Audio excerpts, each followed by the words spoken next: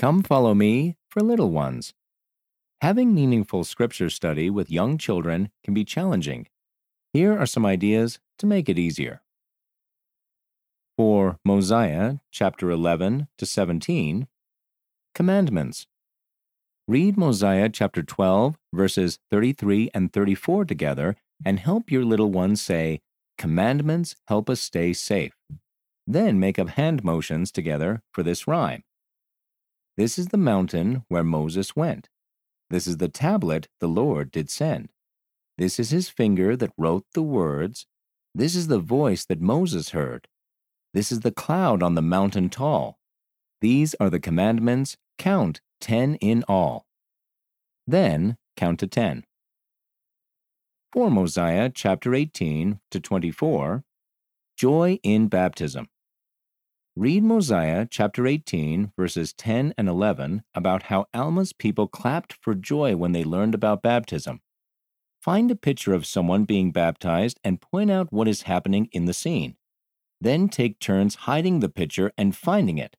Whenever your child finds it, help them say, "I'm happy I can be baptized," and clap together for joy.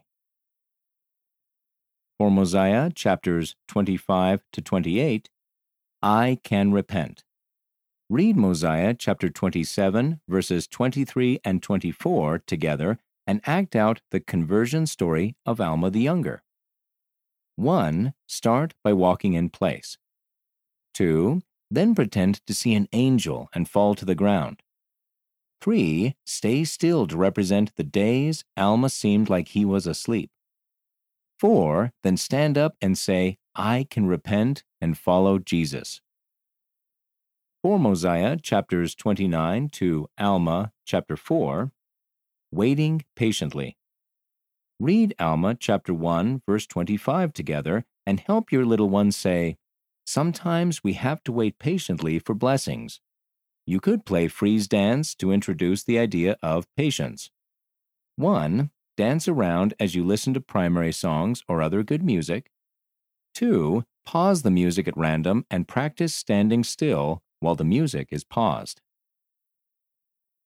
End of the article. Come follow me for little ones. Read by Casey Wayman.